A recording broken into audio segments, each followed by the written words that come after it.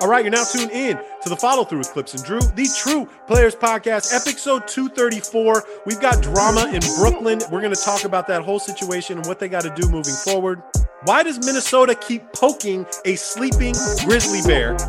And J.R. Smith got a 4.0, y'all. It's the Follow Through with Clips and Drew. Drew, kick that intro music.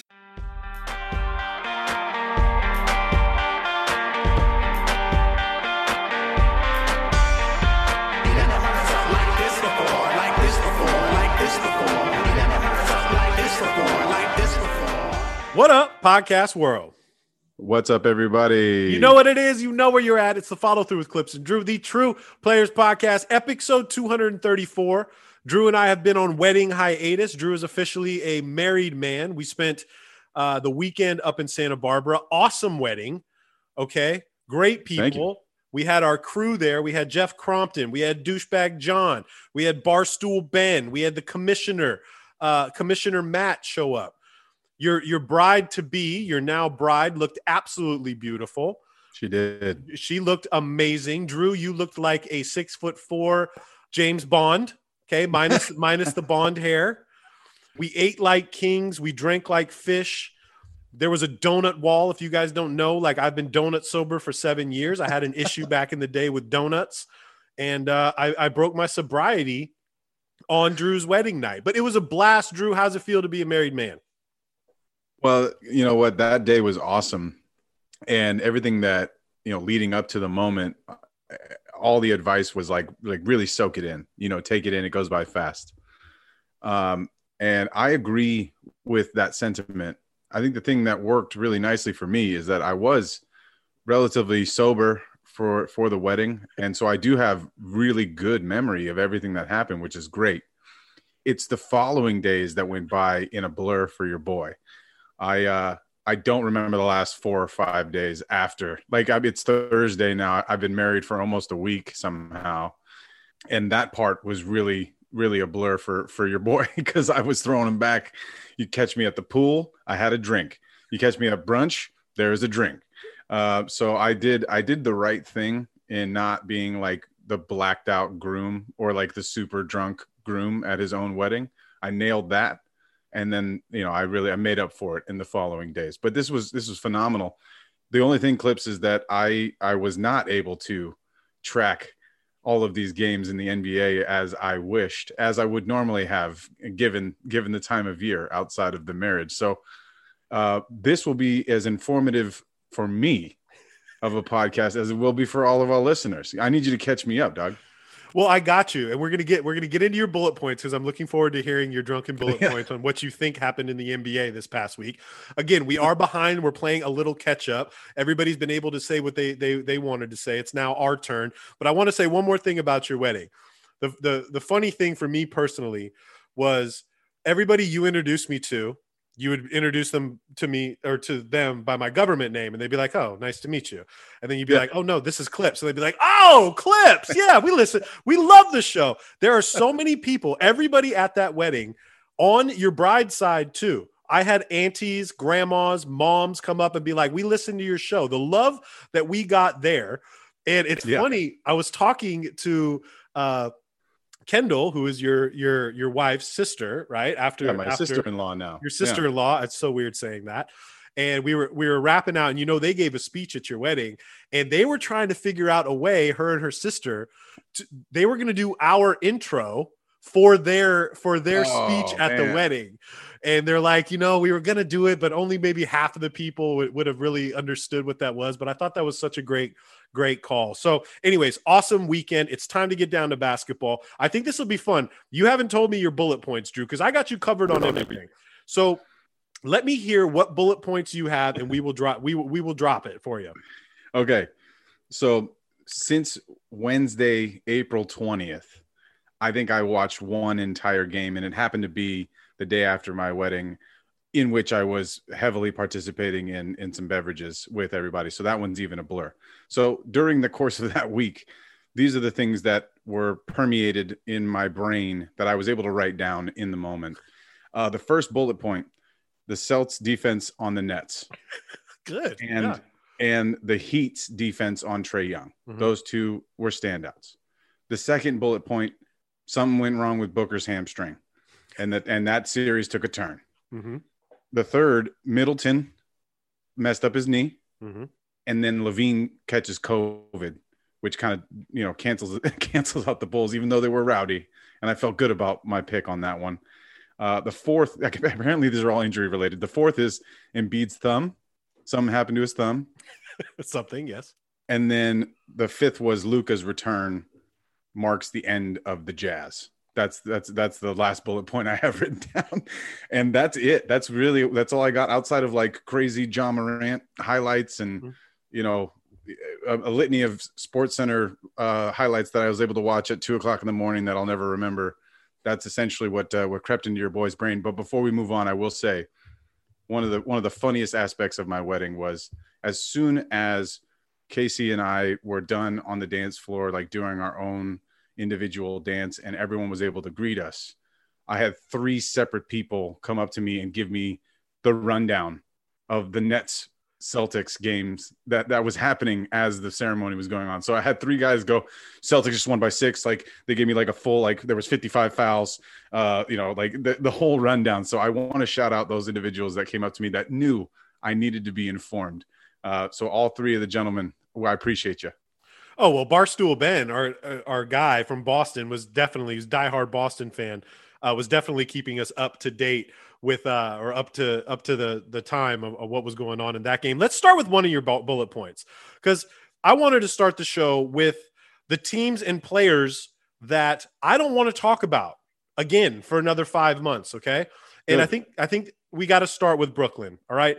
The drama that is the Brooklyn Nets that have happened this season. 71% of GMs across the NBA had these guys winning the title, and they got fucking swept. And there's just so much drama to come with it. All of this Ben Simmons talk that we've been talking about since the end of last season up until 3 nights ago, man, targeting a Game 4 comeback. We're seeing him on the sidelines with, I'm wearing the Grinch outfit, the bright green outfit, so people can see me. And then the next night, I'm going to wear my Ronald McDonald outfit with sunglasses on so people can see me. And then I'm going to rebound so people see me on the court. And then to be completely ghost Game 4, not even show up, not even be on the bench. It just really rubbed me the wrong way, man. And before we get into Kyrie, I kind of just want to stay a little bit on Ben Simmons. Like, now everything came out that, well, I have a mental block now that triggers my back injury. That's why I didn't play. I'm not a doctor, man. I don't know what this means. So that, like, when you look at a crowd, your back hurts. Is that what it is? Because what I see and what the general public sees is somebody that doesn't want to be there when they get swept, knowing that was going to happen. This is exactly what you wanted. You wanted these guys, right? You trade James Harden to bring Ben Simmons in. So at what point are these franchises going to take control of their franchises? Like, do they not do their due diligence when they got Ben Simmons? How do we know that this guy was a red flag and nobody else does? Right? Like Kendrick Perkins had this comment the other day that went viral and whatnot, comparing Ben Simmons to the pretty girl that smokes cigarettes, right? And I get it. It makes sense, right?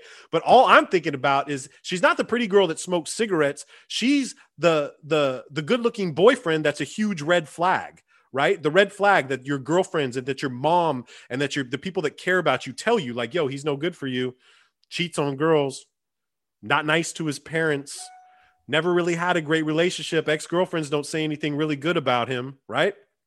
His friends don't even really like him.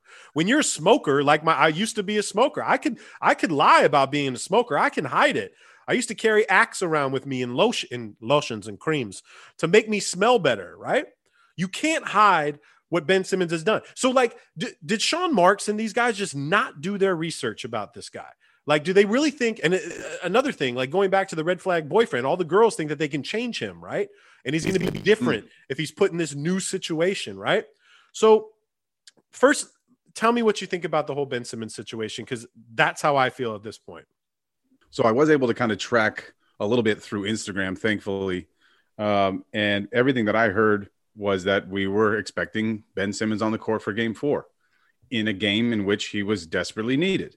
And that's something that I think we knew immediately. from game one even was like, oh, if Ben Simmons gets on this court, this could be an entirely different look to this and feel to the series. The revelation that the Nets also wanted Ben Simmons on the court and that he was the one that pulled back and said, no, like, no, I'm not ready to play. I don't know how much we can blame Sean Marks or Steve Nash or the Nets organization. Ben Simmons, when he was, talking to the Nets about potentially making the trade and sliding into Brooklyn, I'm sure he said, I should be ready to go. Like, when you need me, if I'm healthy, I should be. He probably said all the right things. You know what I mean? Or Clutch did.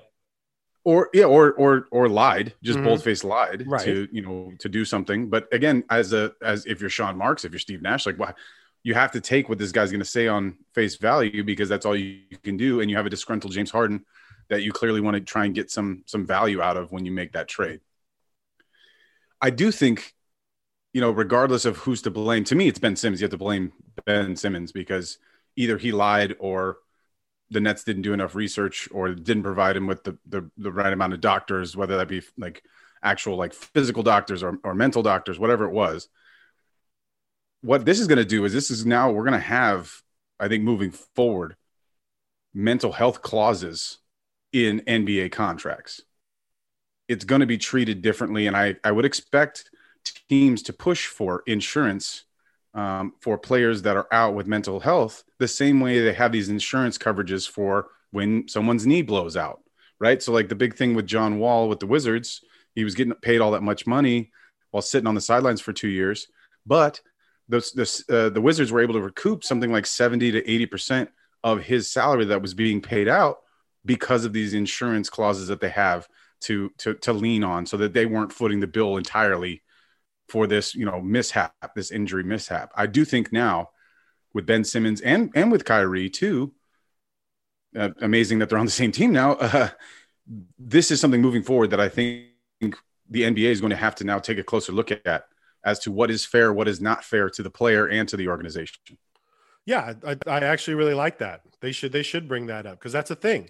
And I think Ben Simmons, and again, I don't know Ben Simmons. I don't know what he's going through. It could be something huge or it could just be a cop out. I have no idea. He's trying to recoup that 20 million. I get it. But like, look, our boy Goose tagged me in something on Facebook the other night. And I want to read this, so bear with me. It's not long at all. But this is what I'm talking about, where people aren't doing their due diligence. Like, this isn't something that happened overnight. If you look at if you go back to like the draft videos and stuff, like the people will tell you, Ben Simmons acts entitled. Ben Simmons doesn't work hard. Ben Simmons doesn't like to be at practice. Ben Simmons doesn't like to be told what to do, right? So anyways, I'm tagged in this post on Facebook and I want to read it to you. Ben Simmons' history of quitting on teams goes further back than most people realize. All the signs were there from a young age. At 18 years old, Simmons arrived at LSU with, quote, little desire to achieve anything more than showcasing his talents to NBA scouts, according to Yahoo Sports. The report also noted that Simmons demonstrated minimal effort and poor body language all season. There was no hustle or desire in his game, just an attitude that he was above everyone else, including his teammates. With Simmons more focused on himself than his team, LSU failed to even make the NCAA tournament. Then there's his troubled relationship with the Australian Boomers, Australia's national team. Simmons hasn't played for Australia since 2013 when he was 17 years old, despite promising to suit up on multiple occasions and then backing out at the last minute. He committed to play for the Aussies in the 2019 FIBA Basketball World Cup and hyped up his decision on social media before ultimately, what do you think, Drew, pulling out. Simmons then partially recommitted, saying he would still play in Australia's two hugely anticipated warm-up games against Team USA in Melbourne. Those games were heavily marketed to Australians as Ben Simmons battles Team USA on home soil. Aussie fans immediately sold out both games despite them being played in a 50,000-seat football stadium. It was all anyone in Australia was talking about. The whole country was buzzing, so naturally, Simmons pulled out at the last minute. I mean, these are going back to when he's 17 years old. So I just don't know what these people are expecting from Ben. And I get it. Maybe last year was traumatizing for him, how the fans treated him and whatnot. But this is also something you signed up for, man. And everybody can't be wrong about your work ethic and how you treat other people, right? As our boy, our good friend says, dude, you are who you are. And I just think this was a match not made in heaven. I don't see this working out. And we haven't even gotten into Kyrie yet. All right. And I kind of want to get into Kyrie too, because this all like goes together.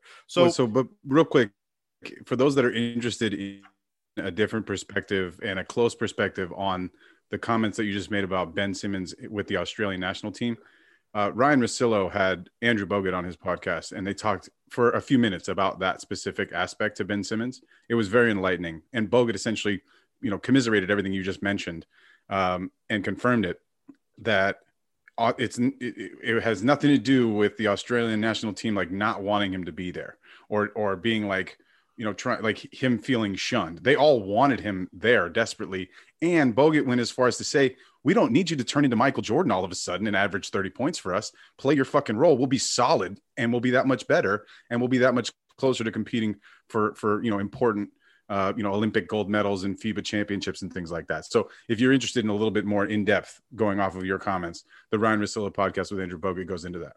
Well, so it just validates everything that was just said, right? So my whole thing is like, okay, again, red flag boyfriend. Look at this. This is going back 10 years almost, right? So then we get into Kyrie. Again, everything has to be prefaced with like, Kyrie is an extreme talent, one of the most talented guys we've ever seen. He's amazing. Yes, we get it, right? But then there's comments. We had a whole podcast talking about the beginning of the season when Kyrie said that we don't really need a coach, and I can be a coach one day, and then Kevin can be a coach one day, and then Jacques Vaughn, who's actually been a coach forever, can be a coach one day, and then Steve can coach too, right? And we were all blown away by that comment, right? And you'd think it wouldn't get any worse. And then after Game 4 of getting swept, 71% of GMs in the NBA thought you were going to win the championship. Then you get swept, and not only are you and I'm going to throw him and Trae Young smiling on the stage after you get swept, then you go out and say, I think this entails us, me and Kev, managing this franchise together alongside Joe Tsai and Sean Marks. And my next to that, I put WTF, because like, what the fuck, man? What do you mean managing this franchise? Like, can the front offices do their damn job and take control of the franchises? Let's stop letting the players play GM. Stop letting Clutch play GM. Stop letting them manipulate you into making decisions based on their players' wishes and wanting them to play with their buddies. Do your fucking jobs, guys. And, it's just, man, it frustrates me so much, Drew. And after I heard that comment, I don't like being this guy, but you are paid to be the player, right? You're not paid to be the coach. You're not paid to, run the food and beverage department, and you're not paid to do the scouting department. You are the player. Be the player. Let everybody else do everything else, man. And we're seeing that it didn't work with LeBron, right? It's not going to work with KD. And, everybody's like, I feel bad for KD. I don't feel bad for KD. I don't feel bad because this is what KD wanted. You asked for this. You left a dynasty, dog. Like, you would have had all those times where I wouldn't be the number one guy. You would have been for 2 seasons when you're missing Steph and you're missing Clay for 2 seasons, and you'd have 2 more chips. You'd be at LeBron right now. You'd be playing for your 5th, like Kobe right now. But this is what you wanted, right? You wanted to be Batman. And now what you have is Batman with another guy who wants to be Batman. And then you got Simmons over here who wants to be Superman, but then doesn't want to put on his cape ever. Okay? If that makes any sense. So look, moving forward with the Nets, Kyrie's up for a 5-year, $248 million extension. Right? What are you going to do? You can't let Kyrie walk away, but you can't sign this guy to a 5-year deal. And if I'm them, what can I get for Ben Simmons right now? Do we even try this out? What do we do, Drew? So what would you do right now? Well, the one I feel the most pain for at the moment is Steve Nash, because I think a lot of people are going to use him as the scapegoat for this, just like the Lakers did for Vogel. This is not on, in my opinion, entirely on Steve Nash. Yes, he probably could have made some more adjustments or could have tried something different offensively to provide Kevin and Kyrie with easier shots. But unfortunately for Steve Nash, this is the role that he took on. And I think he thought it was going to be filled with rose petals and lavender lotions and creams. It is not. They're down in the mud. They're getting dirty. And look, the Nets are a prime example of if everyone healthy and removing COVID, they wouldn't be in the 7th seed. This would not have happened. They would not be playing, potentially the best team in the East in the first round within the Boston Celtics. So if things go according to plan, this looks a lot different. And maybe they're in the 4 or 5, maybe they're in the 2 or 3, maybe this is, just one of those things where they can brush it off as this was a weird year. But moving forward, you got to give Kevin Durant and Kyrie some other options offensively that just weren't on this roster. And so whether that means Ben Simmons is integrated into the fold and then you figure it out from there, or it means really the absence of Joe Harris meant a lot more to this team than we ever would have thought, because I do think he would have been pretty helpful, even though I think Seth Curry and Patty Mills and Dragic all played a pretty good role in general. They didn't have their legitimate 6'6" 6'7" wing defender 3-and-D guy. He's not Joe Harris is not going to stop anybody on defense, but at least he's a bigger body than those guys that I just mentioned that are all in that point guard kind of 6'3" range. So at least it makes it a little bit more difficult when you're going up against somebody who's 6'7" than it would be 6'3". Moving forward, though, it's about the same process that the Lakers are going to have to go through. And it's like, okay, who can we bring in that actually rounds this team off? Because you're going to be most likely with Kevin Durant and Kyrie Irving. Kevin's locked up. So we assume based on that, the Nets will probably offer Kyrie some sort of contract because we know Kevin still wants to play with him. But the notion that Kyrie should be in the meeting room with everybody else, like, asking questions of these potential suitors that they want to bring in for free agency or make trades for is absolutely outrageous and ridiculous.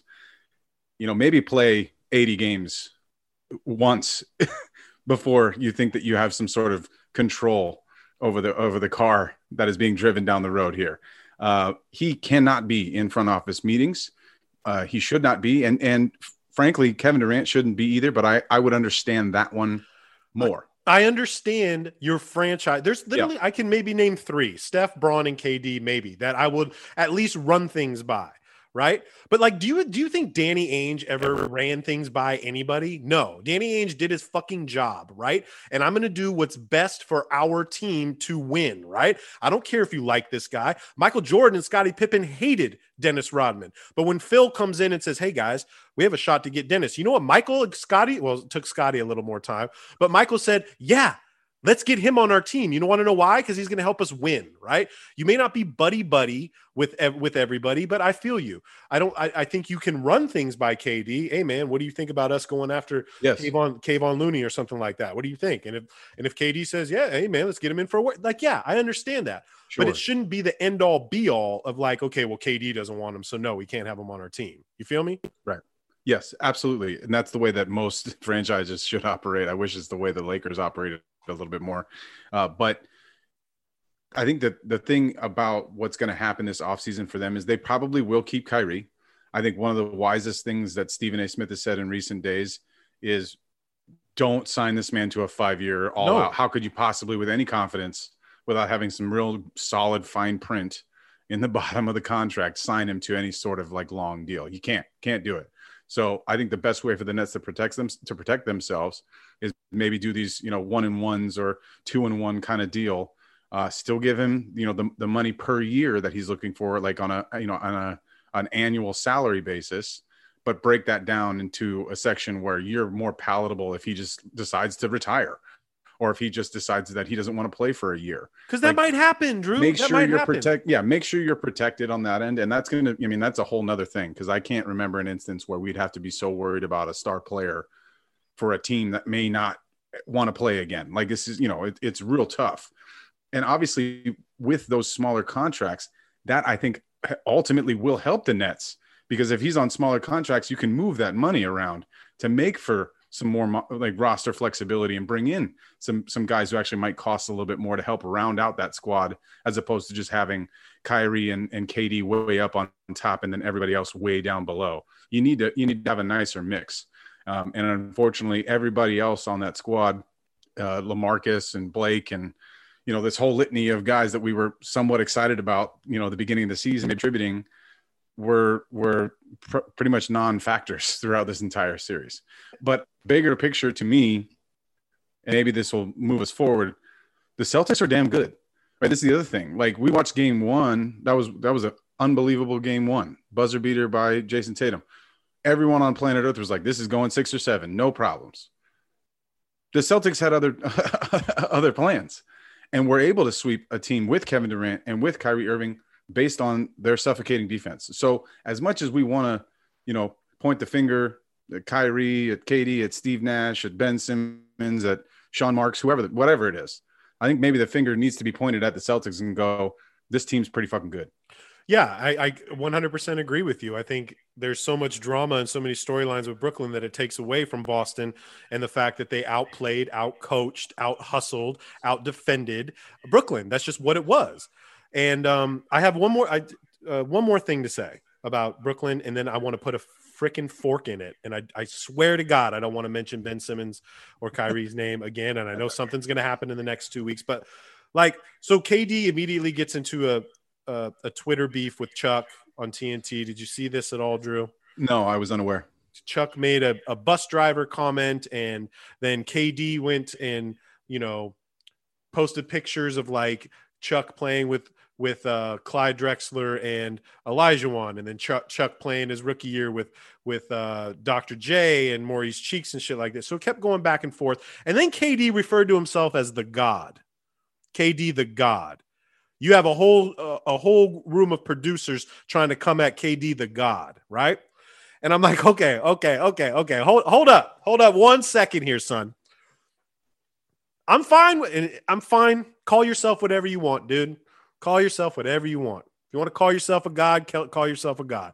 But don't think for 1 second that Clips ain't going to come over here and defend my guy LeBron James. Everybody wants to come at LeBron about being the chosen one and tattooing it on his body, but then we got KD calling himself a God. So I don't know, Drew. I think that's a little bit too far, correct? I think he's been hanging out with Kyrie too long. When did this happen? You became a God. Hey, well, I feel like Brooklyn might have brought that out of him. I feel like they refer to God, like they have these God, Sham God. Isn't God Sham God from New York? Yes. Is it from Providence? I can't remember. But like, I feel like the God nicknames kind of flow through New York. I don't know, Drew. I'm not liking it. I don't like it. But I guess there is something about it that I do like. And it's like, if you're, what's bigger or greater than a king? A God. A God. Mm-hmm. So to me, that's a shot right at LeBron James. Man, don't start fantastic. This. And so the best Twitter clapback was, and I had to write this down. It said, hold on, let me find it real quick. All right, so the best Twitter clapback from KD saying that was one dude tweeted him. He said, "Hey, gods don't get clamped by Grant Williams." Grant Williams, unsung hero, Drew. Hey, look, I wish this could be a 3-hour podcast, because it's like we're spending all this bullshit time talking about these guys like Ben Simmons that we shouldn't be talking about. We shouldn't. We should be talking about Brandon Clark's and Grant Williams's and Jose Alvarado's and Herb Jones's. These fucking guys that are coming out. The Scotty Barnes is playing on one fucking leg. One leg, and he's coming back, right? Watching Joker play last night, right? Gave it everything this man had. Everything he had to win that game last night. And nothing but respect after the game. The ultimate currency, Draymond Green, after the game. Hey, thank you for making me better. That's a fucking MVP. And one more thing about the smiles, like Trey, and I don't even want to talk about Trae Young and getting clamped and how bad he was. 30 turnovers in this series, by the way. And then smiling afterwards. Like Kyrie was smiling, happy afterwards. And that's fine if you want to be happy, whatnot. But, a couple years ago, the meme of the year was Joel Embiid crying after he lost, right? I want that guy. I want the guy that's fucking crying after the game. I want the guy that's so hurt. He's worked his ass off all year with his team, gave everything that he possibly had, and everything would have been different with one more bounce, and things would have been different. But I want the guy that's crying after a loss because he gave it everything he had, not the guy smiling and writing off. Remember, Trae Young's the guy that said, we don't even like the regular season. We just care about the postseason. Remember that? That's going to come back and bite you in the ass. And Trae needs help, dog. Trae needs a lot of help down there. He's a little too little. They know how to put the clamps down on him. And he's going to need some help. The defense was great. But yes, we need to give props to the Boston Celtics. They played extremely well. They were coached really well, and everybody's bought in. This is a completely different team than I watched last year or 2 years ago. Even the beginning of this. Yeah, 6 months ago, it's a completely different team. Yeah, agreed. Yeah. And that's what it takes, Drew. It takes chemistry and time on court, and that's fine. Even Kyrie came out and said, "Well, we didn't have the luxury of playing together all season because of you, funny. Bro." Yeah, which is pretty funny. That's pretty funny. God, does he do this on purpose? Sometimes all they need is a mirror. All they need is a mirror sometimes, Clips. Does he do this on purpose just to get me sweating on the podcast, bro? I think that's what he did. We'll get more into Boston when we talk about second round. Another team I want to talk about really quick that it's just I'm so infuriated with, and I want to talk about Minnesota. Drew, can these guys just play fucking basketball? Can they just stop with the theatrics and play basketball? Okay? I want to root for you, Minnesota. I want to root for you, Cat. I want you to do well. But the amount of bonehead shit that this team does, spearheaded by my guy, Patrick Beverley, spearheaded, okay?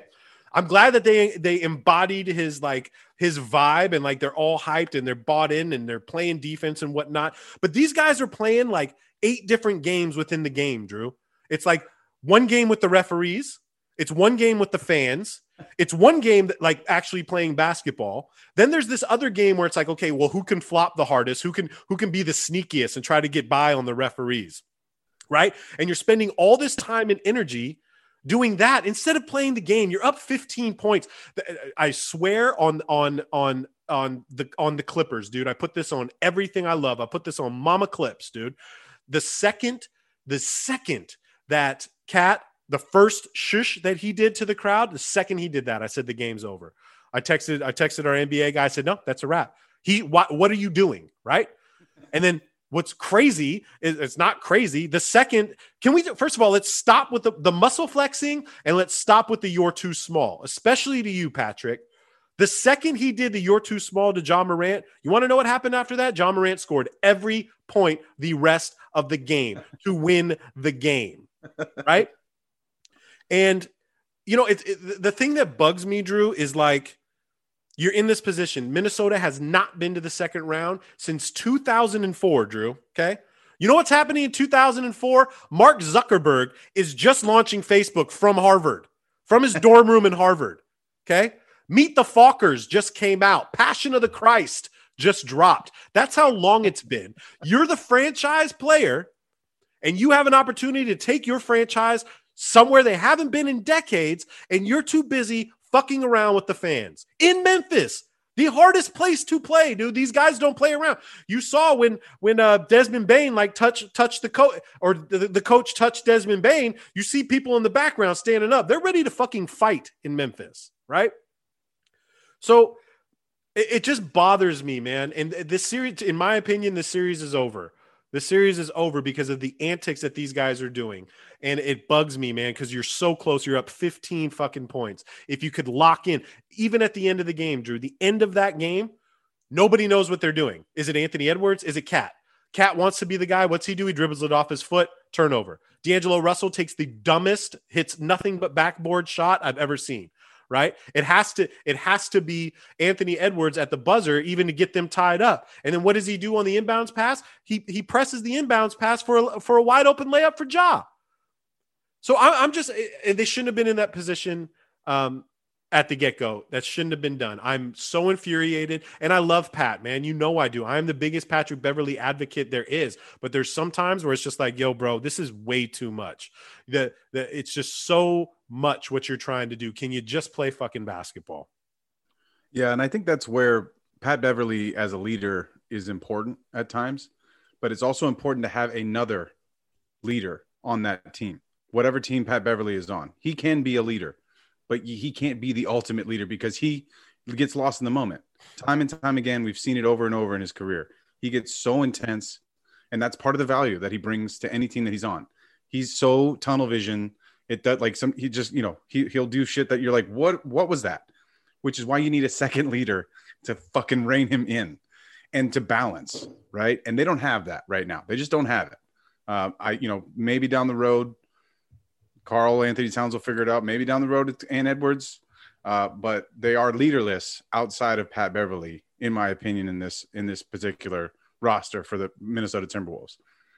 But a secondary point is that's where Chris Finch, the head coach of Minnesota, needs to really step it up a little bit here.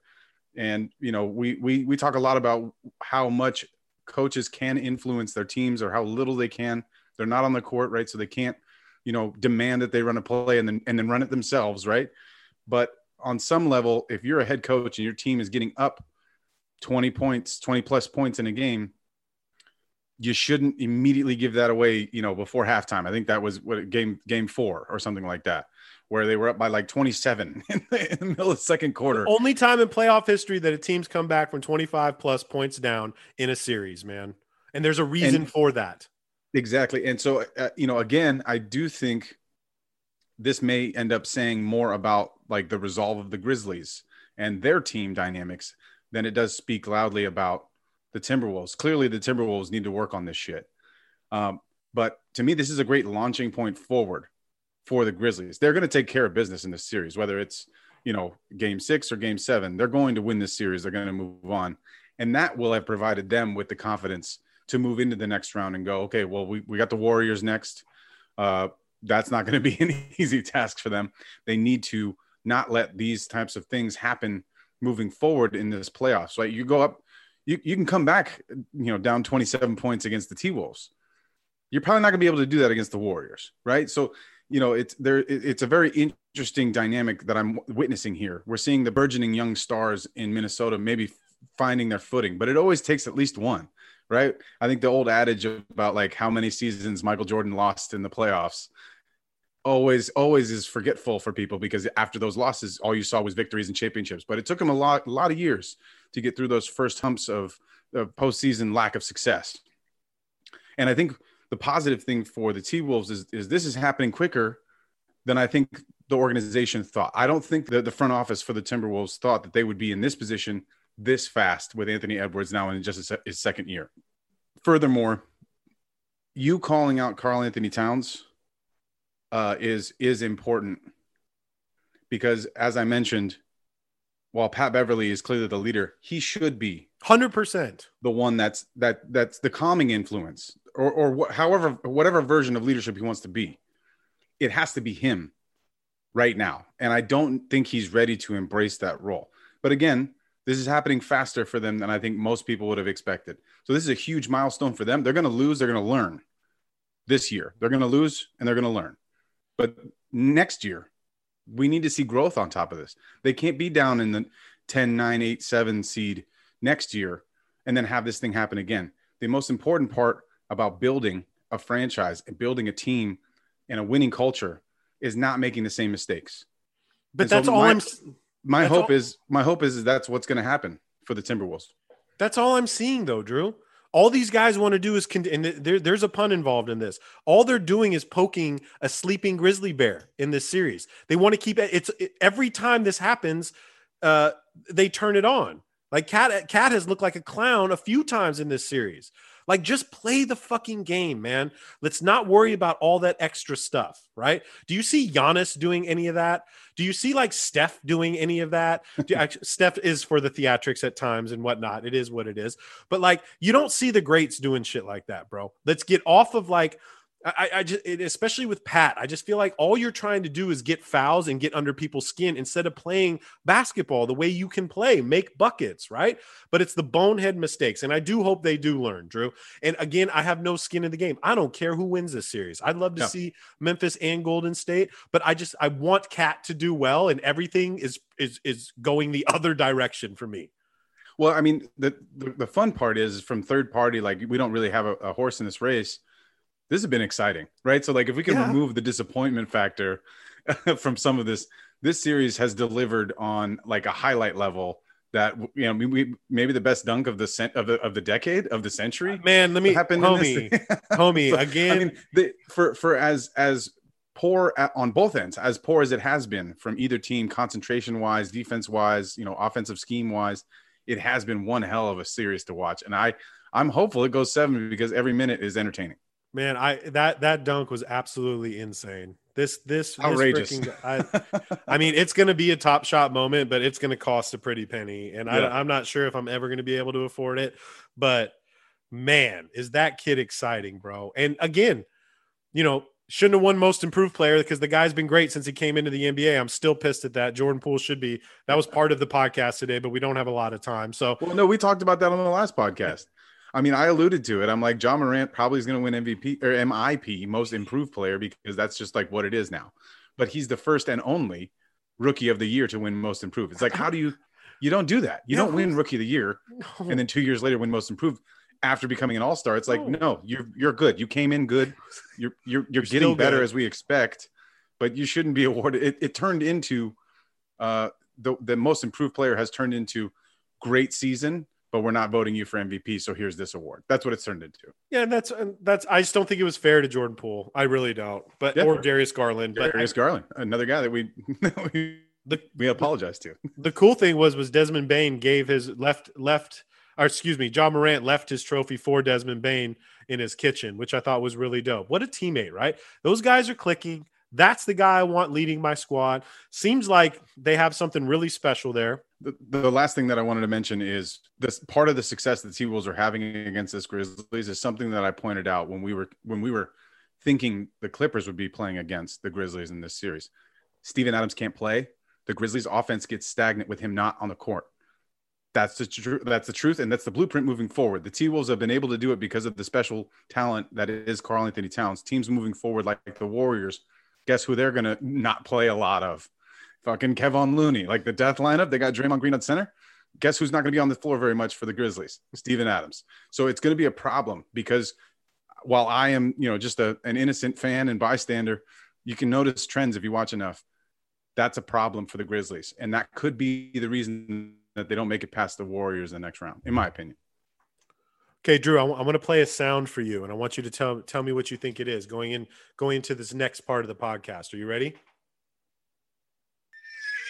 Oh yeah, you hear that, Drew? Do you hear my horses coming, Drew? Is that your dark horse? That is my dark horse. That looks like a Toronto Raptor right now. My dark horses. I'm mounting the dark horse, and it's a 3-2 series. The game is going on right now. Maybe the best thing that happened in this series was Van Vliet going down. Maybe it was, because now all they got is nothing. You thought the Clippers were Lord of the Wings. These guys are just throwing length at James Harden all day long, and they're playing really good basketball, man. Are you scared at all? Do the Raptors have a chance? Is Doc going to do this again? We saw Doc yesterday in the press conference finally talk about. He went through his history. What was that? He went through his history. He's trying to set the record straight, right? And he said it straight. You know, a lot of people don't. You forget about that blown Orlando one. And it's like, yo, they were the 8th seed, right? So like maybe that was going to happen. The one he held accountable for was the Bubble Clippers one, which is 100% your fault, Doc. Yes, but you want to talk about the Clippers being cursed? What if this happens again? If Toronto wins this tonight, they're in Toronto, Drew. They're going to play their asses off. Again, Scotty Barnes coming back and playing. Siakam was great in the last game. What do you and look, we're seeing a shell of James Harden right now. What the fuck is going on? Well, so as of right now, it's almost halftime. The Sixers are only up by 1 point. It's it's a 1 point lead. I would have a lot more faith in the Sixers pulling it out if it wasn't for Doc Rivers. I mean, that's just the unfortunate part about that history that he set straight for everybody.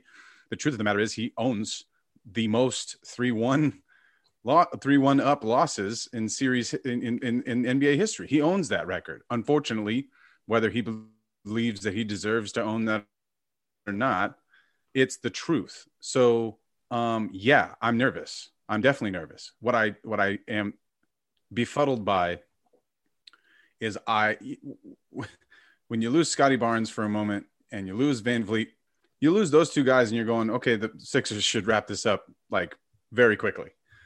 And they're not.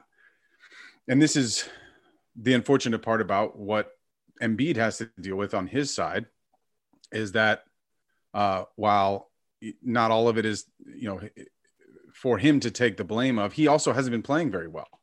Right. I mean, so we can talk how poor or not poor James Harden is playing, but Embiid hasn't been the dominant Embiid that we all expected out of him in this series, where I don't know who the heaviest player on the Toronto Raptors is, but Embiid's got to have 40 pounds on the guy, whoever that guy is. You know what I'm saying? Like, he has to have at least 30 to 40 pounds on their heaviest player, and is clearly should be the best player on the floor every time he touches that floor in that series. So he's been disappointing. James Harden has also been disappointing. I don't think they're going to lose this series. I think that being up 3-0 is something that you cannot lose a series after being up 3-0. That just can't. It's never happened in the history of the NBA. I don't think it's going to happen this year. But, Game 7 could be tight buttholes all around, and who knows what happens then, right? Because it's just one game. So my hope for the Sixers and Sixers fans is that they just take care of business right now. Just do it right now. Don't put yourself in a situation where you're back at home with your fans that turn on you at a moment's notice. Tough spot to need your fans to back you up for a Game 7, Philly.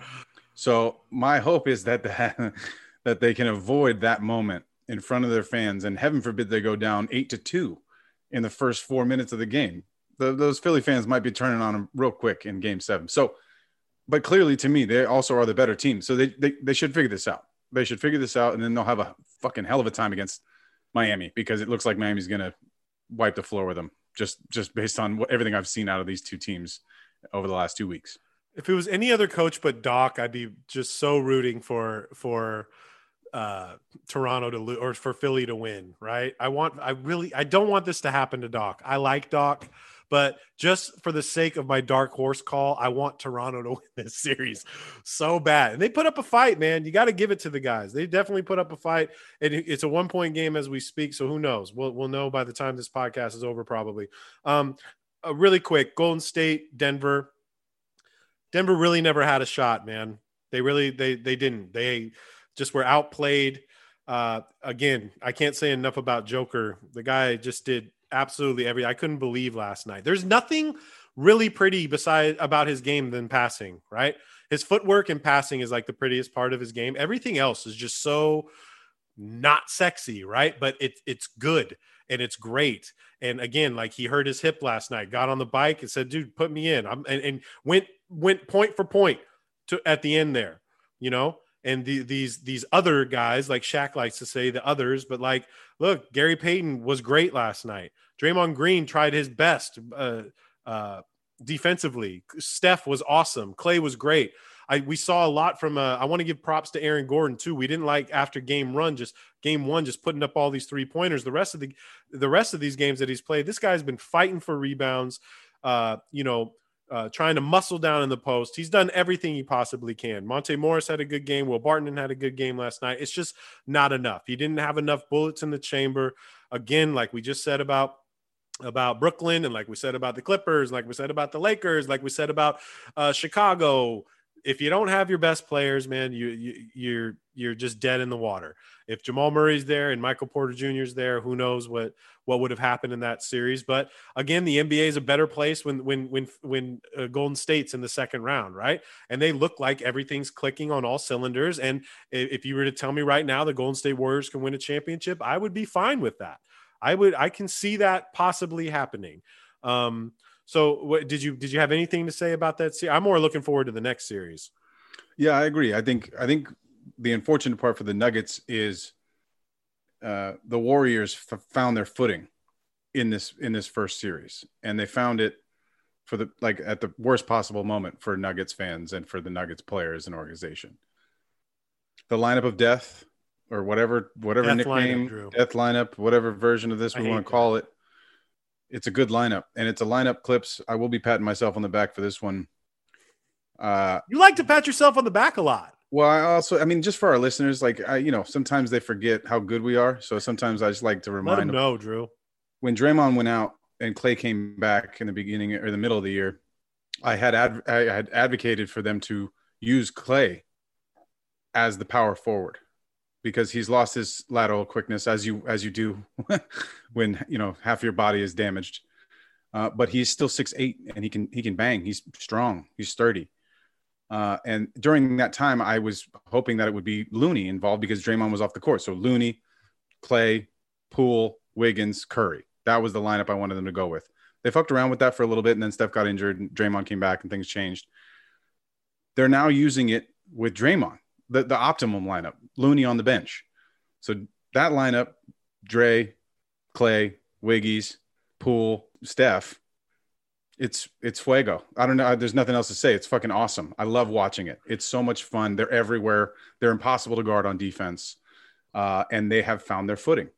So, yeah, this is sometimes how it works out for a team like Denver who overachieved with what they were dealt with this year. All because of their MVP, though, because of him. Then that's the thing I was just going to touch on is like people might look at this series and be like, this is why I didn't vote for Joker for MVP. And if that's the case, then you don't know what you're watching. You don't know what you're doing because they're not even close to sniffing any of these games. And they were tough outs in some of these games. These weren't all 20-point, 25-point blowouts. They were in most of these games. And it's all because of Joker and Aaron Gordon. Aaron Gordon did what we asked him to after the first game. Step up, make smart moves, cut to the basket, utilize your athleticism, rebound the fucking ball, especially when they went small. He needed to be on the glass a lot. I think he showed well, and I think he did a better job than he started off with in this series. But they're running into a juggernaut right now. And with the state of all the remaining teams in the West, including the Suns, who are in a fight for their lives right now without no book, and the Grizz, who are struggling to beat this circus team over here from Minnesota. How could you look at the Warriors and be like, they don't have the best odds to move to the championship right now? I think, to me, they're clearly the favorites in the West right now, unless Devin Booker comes back at 100% for the next round, which with hamstrings, we know it took James Harden 6 months to get rid of him. Here's an update, Drew. Devin Booker's playing tonight. Is he in? He's in tonight? Devin Booker is cleared to play tonight. He will be playing. And this is why I wish I had huge. my team. It's huge for them. I also am a little nervous about it. I think it might be it might be too soon, right? Yeah. Now, look, game 4, CP was clamped. The Pelicans, again, can we just give these guys some shine? Let's stop talking about all these other squads. Let's give these guys some shine. Like your boy Herb Jones looks fucking amazing. Give me that guy on my team any day of the week. Give me Alvarado on my team any day of the week, man. CJ's been having a rough few games, but look, Brandon Ingram, just like we were talking about Jason Tatum last year and going into this year, this guy's turning into an elite scorer. There's so much Kobe in his game. It's ridiculous to me, man. There's a lot of Kobe in his game. He's got the full bag. His bags are packed. It's a Louis V duffel bag full of nothing but tricks. Brandon Ingram's good. And defensively, they're nice, dude. They have a lot of good pieces on that squad. Jackson Hayes is coming up. They're giving people problems. Now, they clamped CP in game 4, and then what people expected is CP come back and orchestrate like a crazy game. If Mikal Bridges doesn't have the game that he had, I don't know if they really, have that outcome. But now we're seeing why Bridges had 3 blocks, right? And 40, what did he have? 38 points, something like that. It was absolutely ridiculous. I know for a fact he played like 37 minutes. I'll actually give you the stat. Mikal Bridges was 31 points, 4 blocks, 47 minutes. The guy just put it in. And you need games like that when Booker's out. And CP can't do everything. Again, he was huffing. Alvarado had this guy huffing. He was so tired, right? But that just goes to show how great Chris Paul is. And again, the playoffs will be better if Phoenix is in the run for this. I'd like to see the Pelicans get tonight, though. Let's take it to game 7 and make it real spicy just for the sake of basketball and our podcast. Yes. But I'd really like to see that. I would just want to give props to the Pelicans because I think that their future is really good. And if you could figure out what you're doing with Zion, it'll be really interesting for them. Yeah, and my wish, unfortunately, has not come true. Zion still hasn't laced them up and set foot on the floor, even though, I mean, now would be the time. Clips, I've said it. I don't know how many times recently we both said it, but now, I mean, game 6 at home, could at least get him into warm-ups, put him in a get him in the line. Make the Suns think he might play. Put a game time decision on him. GTD. Something.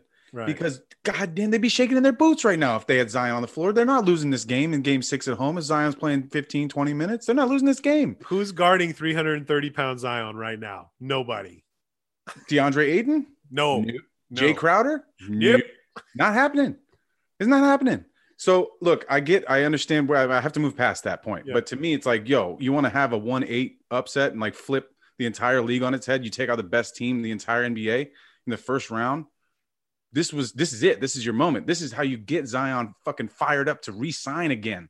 This is how you get CJ and Brandon Ingram to want to stay in New Orleans. Fucking put him on the court and like shake shit up. But it's not going to happen. So I'm upset. I'm a little upset about that. Also, Zion's awesome, and I want to see him play basketball. Yeah. It's so much fun to watch. Needless to say, Brandon Ingram doesn't get enough love. Mm-hmm. He's buried in a tough conference in the West with forwards and guards or whatever you want to call them. You reference Kobe. I see a lot of Kevin Durant in this kid's game as well. He's like the same size as KD. He presents the same problems. He has all of the range. He can score at all 3 levels. I think KD's better in the mid post. I think Brandon Ingram will get even better in the mid post as he gets older, because that's when you know I can get a 12-footer off. No one's blocking that. I'm going to hit that. And his points per game will go up gradually over the next couple 5 years or whatever.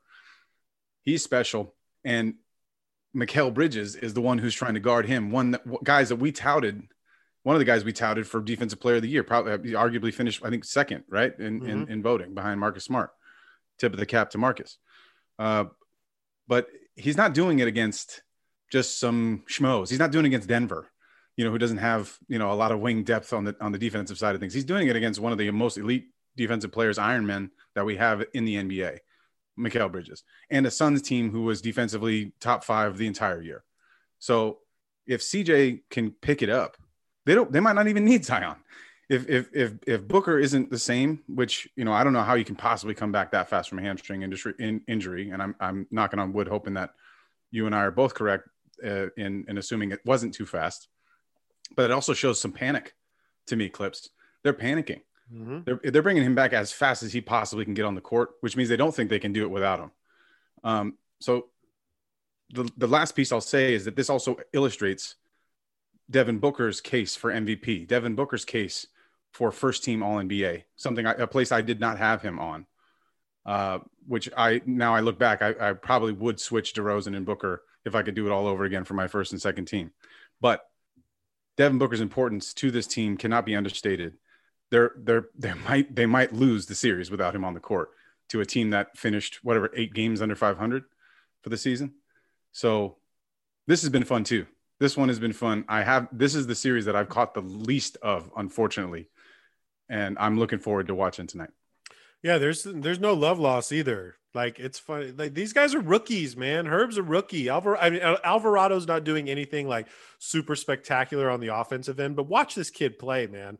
So much heart. I listened to a podcast the other day where Antonio Daniels, who covers the Pelicans, and he just said that Alvarado is an undrafted kid from Queens who just plays his ass off, man. And he's gotten 2 8-second violations on Chris Paul. And it frustrates the shit out of Chris. I know Chris is frustrated by this kid, and he's tired and wearing him out. The Pelicans can be something special, man, if they keep this shit together and figure out what they got to do about Zion. I don't want to spend forever.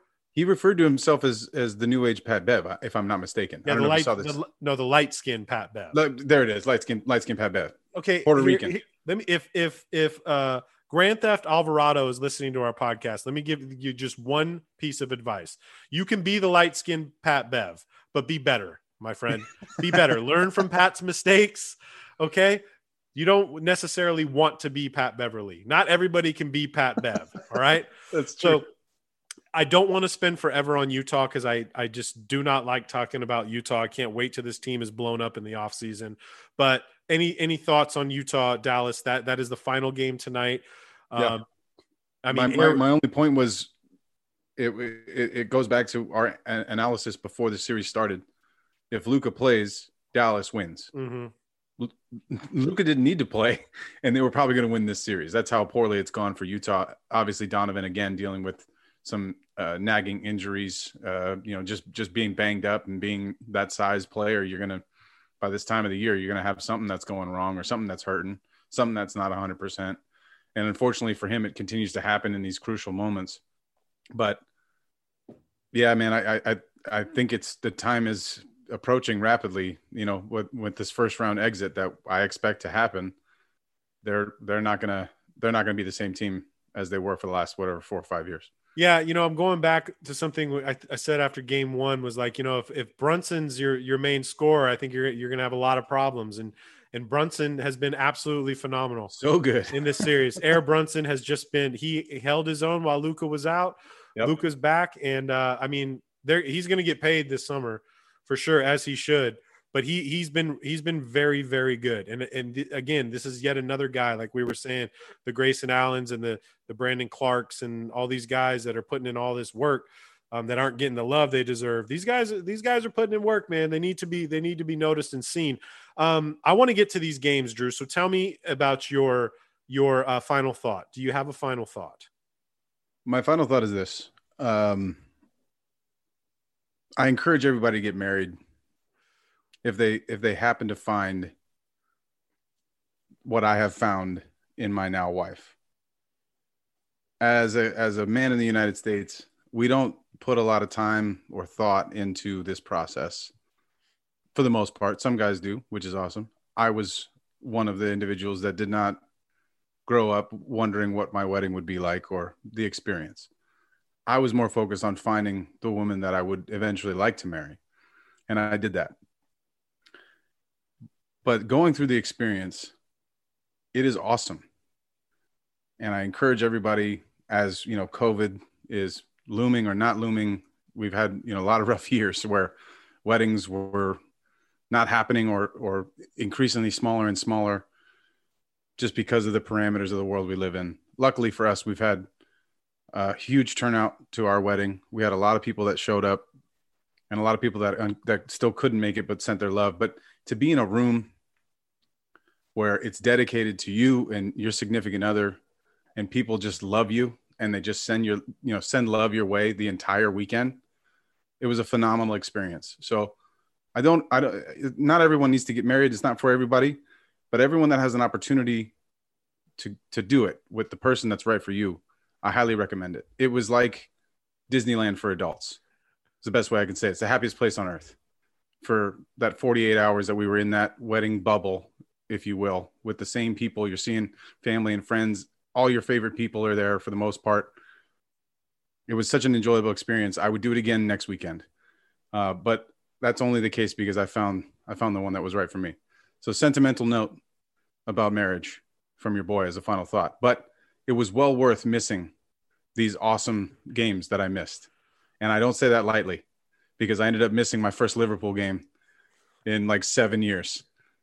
And that was on Tuesday. I didn't even realize it was happening because I didn't care because I was so happy. It just puts everything in perspective for me, and I'm very grateful. So thank you, Clips, for coming out.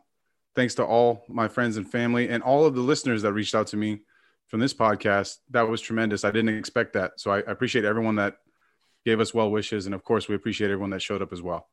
And love to everybody. Yeah, man.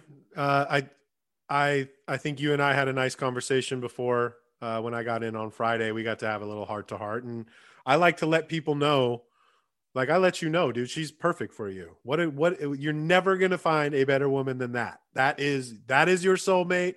That is who you should be with. You are doing it perfectly. And I'm not going to turn this into my thoughts on marriage because I have completely opposite thoughts, but I'm very happy for you, dude. And I told you that, and I'm glad I got to be a part of that. And there was a donut wall. So, I mean, how are we going to turn down a donut wall? I didn't get a donut, Clips. The donut wall was such a hit. There was a line. There was a lineup at our dessert table because these donuts were on fire. They were so good. People had multiples. I didn't even have one. Everybody at my table, donuts. Everybody at my table 8, knew about my donut sobriety, and they were all curious as to which one I was going to go with. But I just want everybody to know I ate it classy. I ate it with a fork and knife. Because I was at a wedding. I chose the basic glazed with chocolate. It was phenomenal. Great wedding. I have a 3-part final thought. I'm going to make this really quick. It's 3 parts because I got 3 things I wanted to get out of the way. Number 1, my final thought is Russ deletes his IG. Deleted everything off of his IG. First, it just started with Lakers and Wizards stuff, and he just left the OKC stuff. Then he wiped it clean, and then he put up. Does that mean he texted Sam Presti like, "Can I come home?" And Sam said no? This is my thought.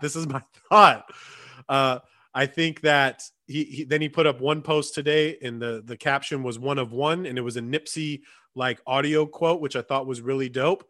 But in my mind, I think the Russell Westbrook time in LA is done. That's what I'm thinking. And if best case scenario for you, Drew, and the Lakers, I hope that Presti and the Lakers reach a deal where you can get draft picks and send Russell home, right? And let him be in a place. Give us Shea Alexander. I don't think that's going to happen at all. I think Poku is your best. SGA, let's go. Poku, let's go. Poku and picks is probably the best way you're going to go right now. That's Poku and Giddey. Can I get Poku and Giddey? I don't think that's going to work either. They're going to. I think it's Poku and Poku and Trey Mann. Give me Poku and Trey Mann. That would be great. That's what I want. Trey Mann, Poku, and picks. I like it. I think it works.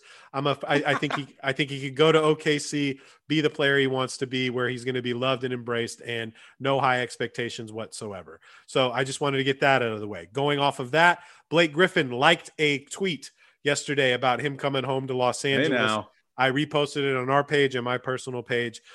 Blake hasn't done anything like that in a long time.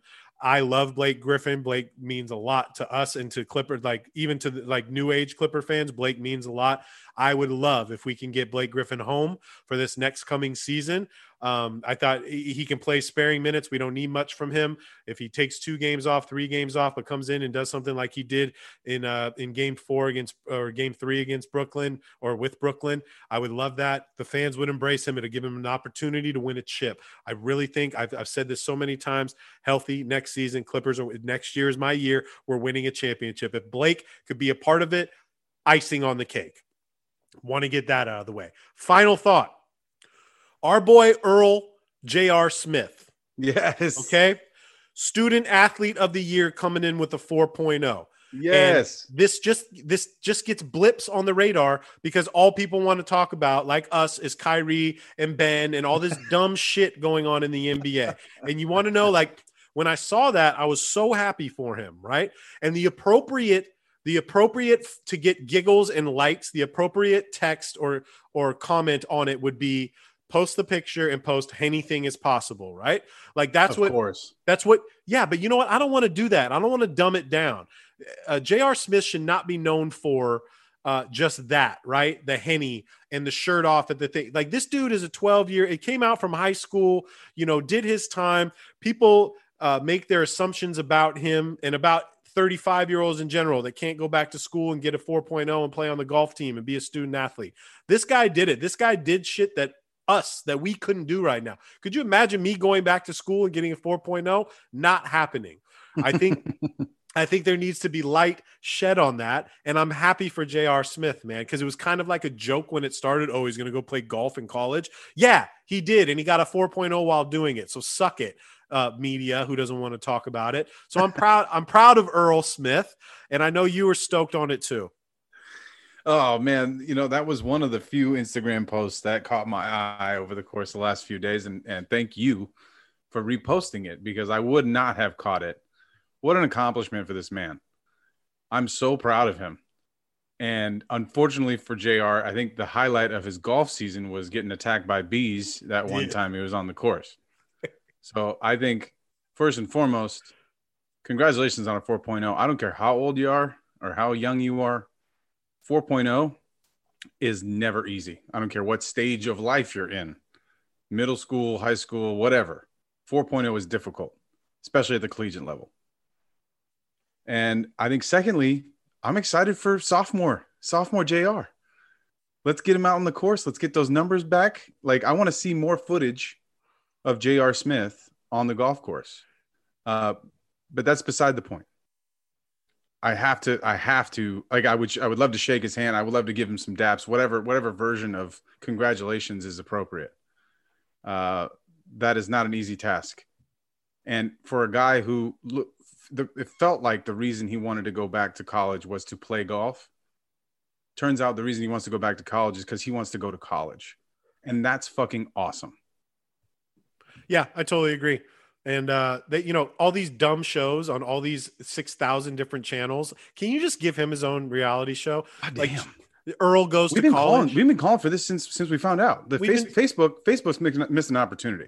100%. Netflix, Netflix can do a show in 48 hours. They can greenlight a show.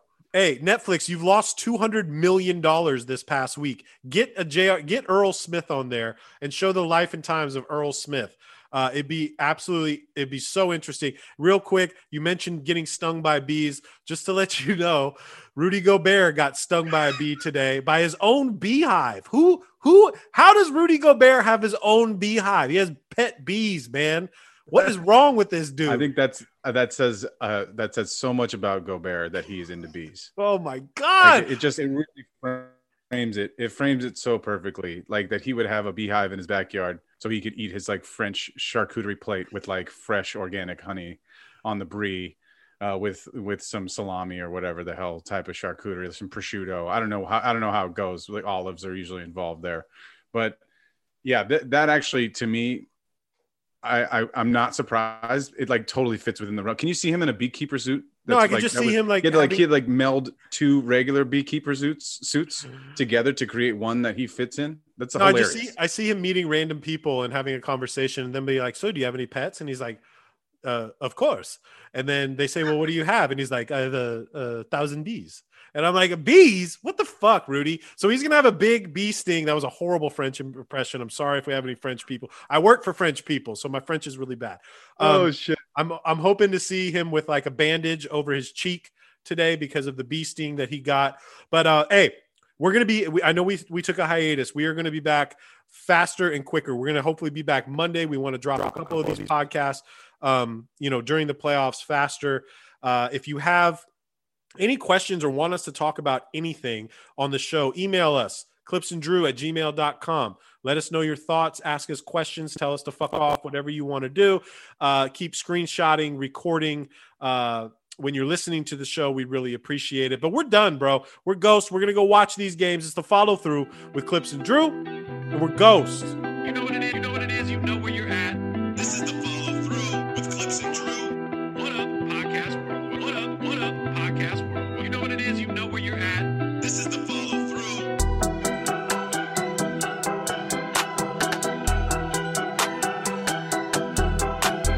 What up, podcast world? What's up, everybody? This is the follow through.